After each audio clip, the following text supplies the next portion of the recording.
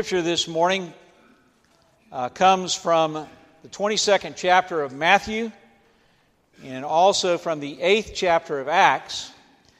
And as I read from the 22nd chapter of Matthew, know that we'll deal later in the sermon with the 8th chapter of Acts. So don't think when I dive right in after I've read Matthew that I've forgotten about Acts. That'll just come a little bit later. So here are the words from the 22nd chapter of Matthew, verses 36 through 39.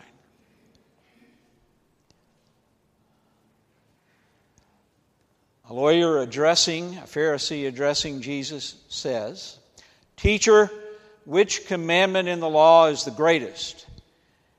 And he said to him, "You shall love the Lord your God with all your heart, with all your soul, and with all your mind. This is the greatest and first commandment. And the second is like it. You shall love your neighbor as yourself. On these two commandments hang all the law and the prophets." That is God's good word for us this morning. And by way of reminder, this is typically referred to as the Great Commandment. So when you read Matthew, there are two things that particularly stand out. One of them is this Great Commandment, and the other is the Great Commission at the end of the Gospel of Matthew in the 28th chapter, where we are commissioned to go and share good news with all the world. And we are promised that Jesus will always be with us in that effort. And so usually those two commandments, the Great Commandment and the Great Commission, are paired together. They work together. So when we look at the Great Commandment, it first of all deals with God's love and the meaning of God's love. And we're called to remember in Jesus' words and in His witness and in His actions that Jesus, the Christ, reveals God's love to us. That Christ came into this world to show us what God's love is like. God the Son. So the first thing that we learn and that we know through what Jesus teaches us about love is that God's love is unmotivated. So lest any of us think that we did something good to prompt God into acting, surely God will bless me because I am so wonderful. Those of you, if you're as old as me, you may remember Mac Davis's name, "Oh Lord," or song. It's "Oh Lord, it's hard to be humble when you're perfect in so many ways." Well, there are some folks that kind of look at the landscape of their life and basically conclude, how could God have a problem with me? I'm pretty good, and there shouldn't be any problem. But what Paul reminds the church of in the 5th chapter of Romans, verse 8, is that we are all sinners. We've all fallen short of the glory of God. And it is while we are yet sinners, that's when Christ comes to us.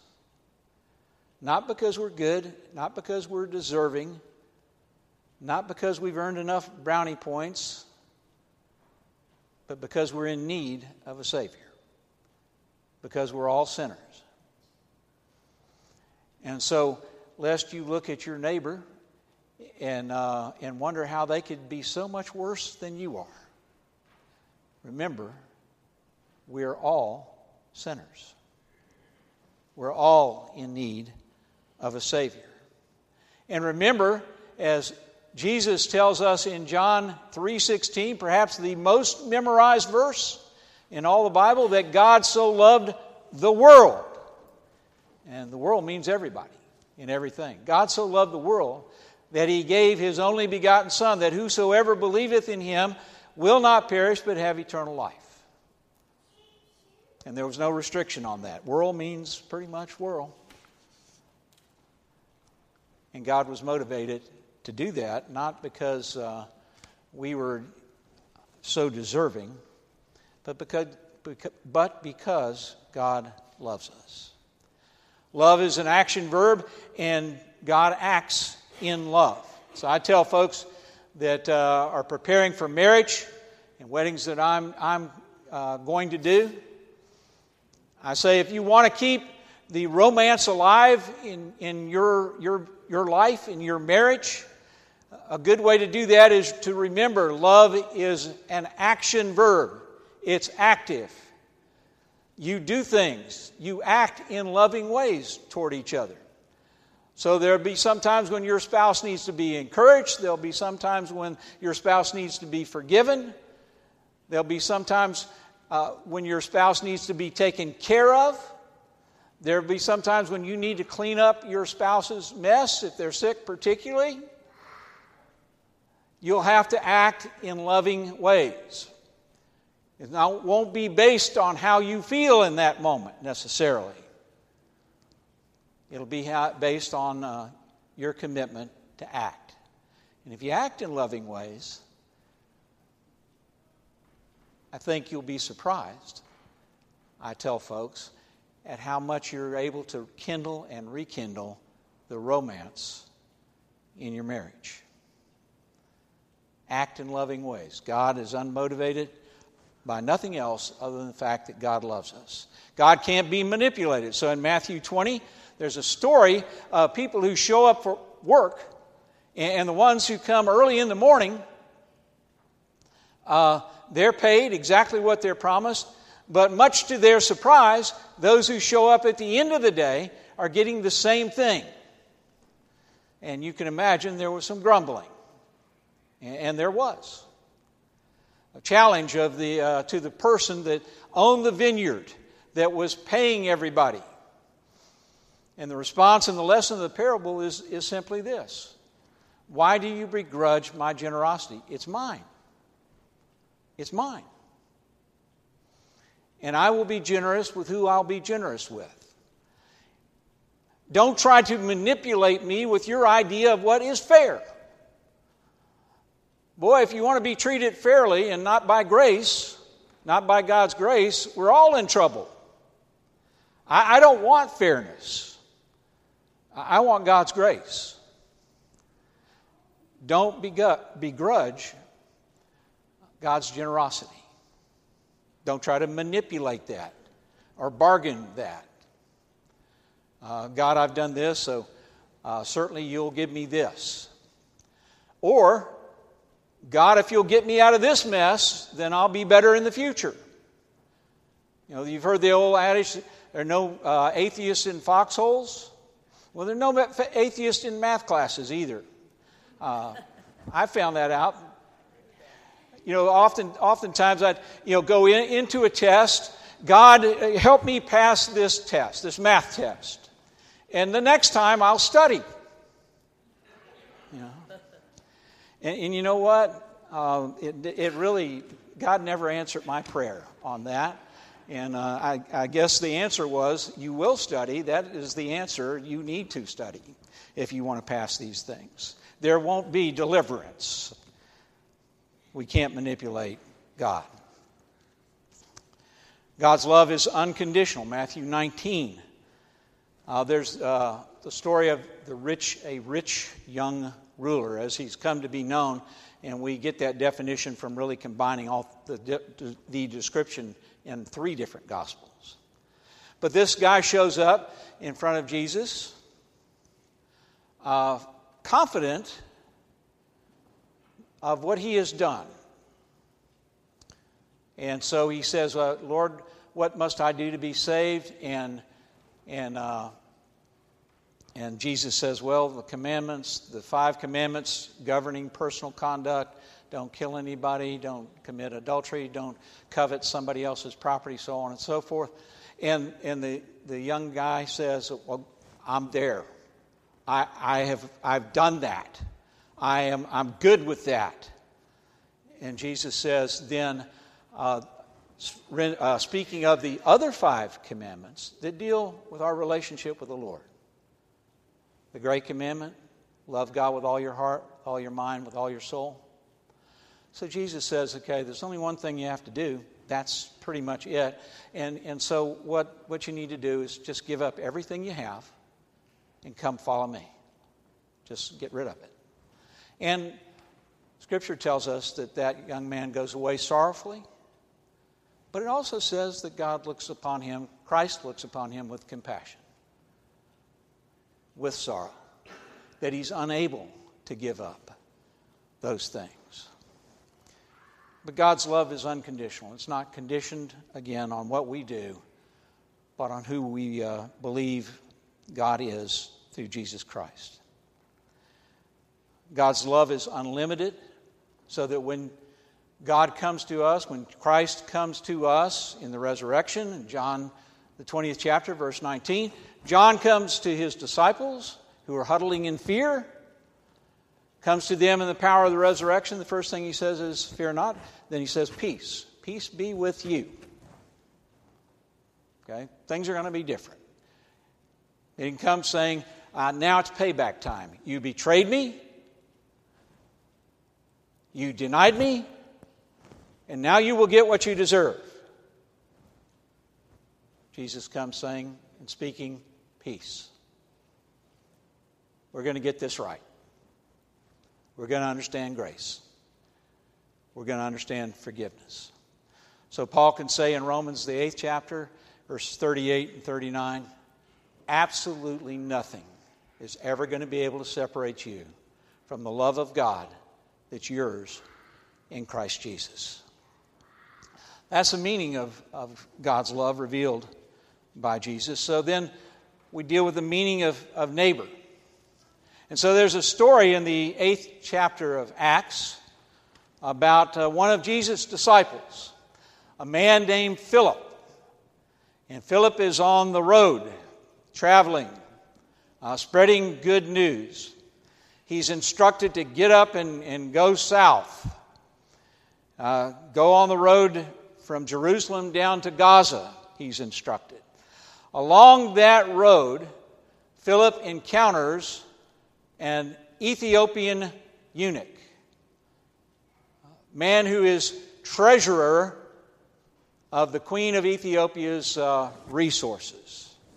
So he's a court official. And in that encounter, Philip has the opportunity to interpret Scripture to this man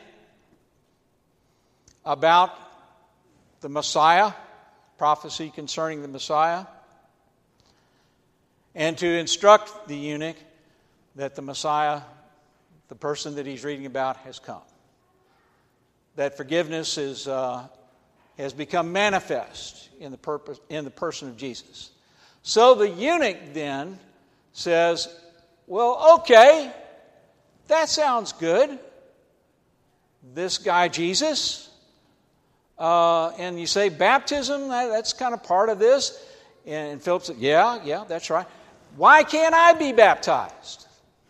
And as soon as that question is asked, here's what may have popped into Philip's mind. The eunuch was a eunuch. And the eunuch was made to be a eunuch so he could be the treasurer to the queen. In other words, the king didn't trust, he might have trusted the eunuch with money, but he didn't trust him with his wife. So the eunuch became a eunuch because he was castrated.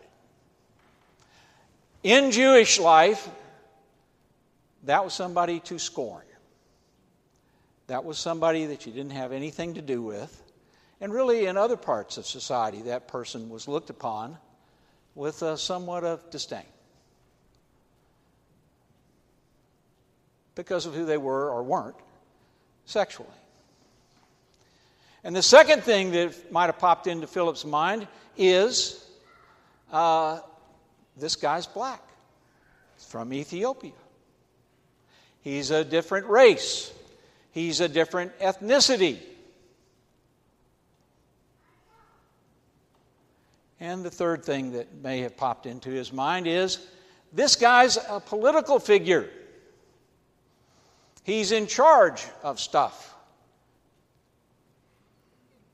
And we folks who have been under the oppression of different political systems for decades, for centuries, we don't much like any political figures.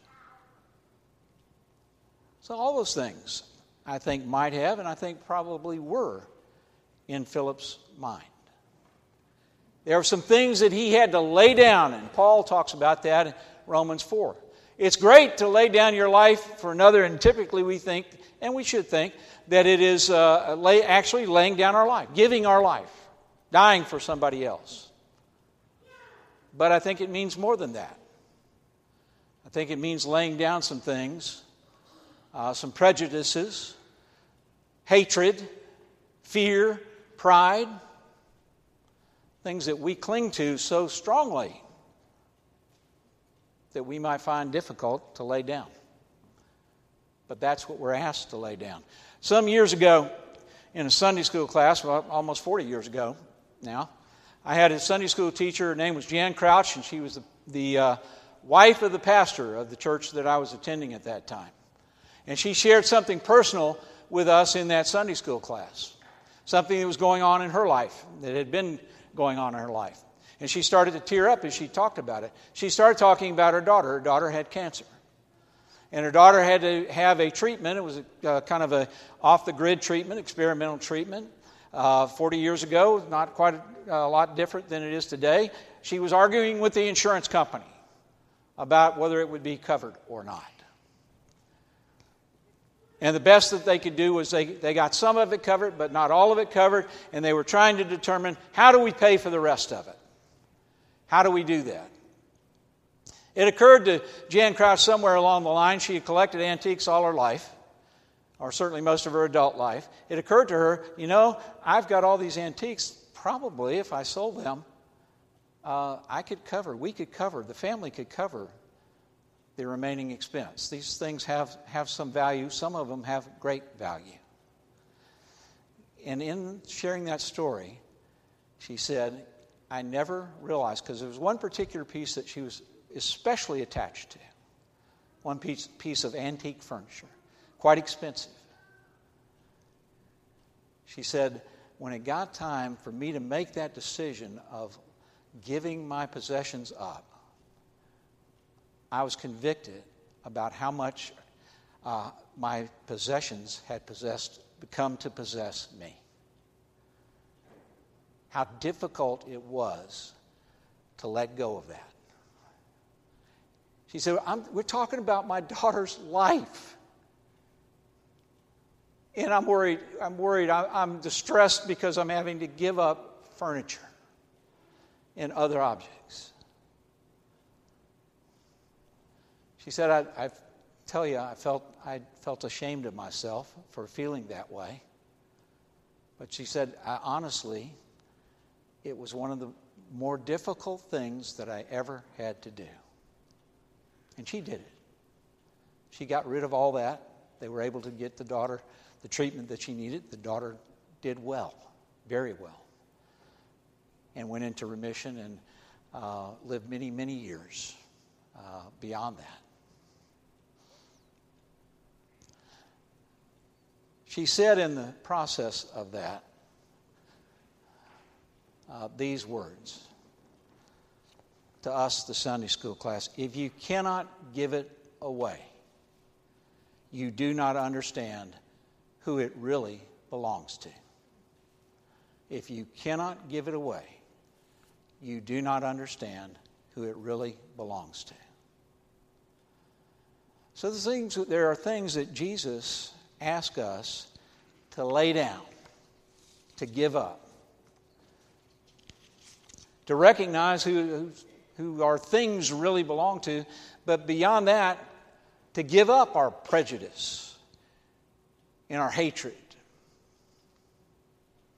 and our pride, to lay that down, get rid of it. What's the meaning of neighbor? Well, the meaning of neighbor just may be the people that God puts along the roadways that we travel, the people that we encounter, people that we run into just like Philip ran into the eunuch.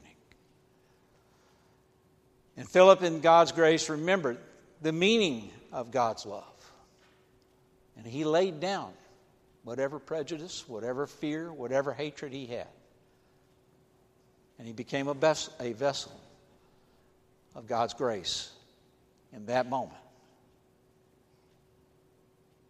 He loved his neighbor because he loved God. And he knew how much God loved him. Let us pray.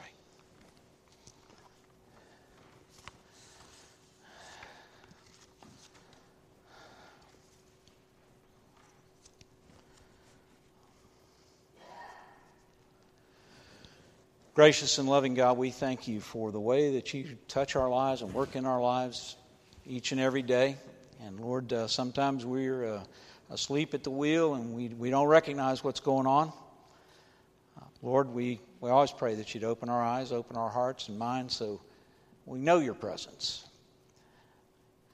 God, we thank you that we don't ever have to wonder if you're there. You're there each and every moment, each and every day. Oh God, what we pray is that we would love you more deeply. And because we love you and understand your great love for us, that we would be moved to act and to love our neighbors as ourselves. For it's in Christ's name, amen. Let me invite you to stand as you're able as we sing together our hymn of commitment, When It Is Evening.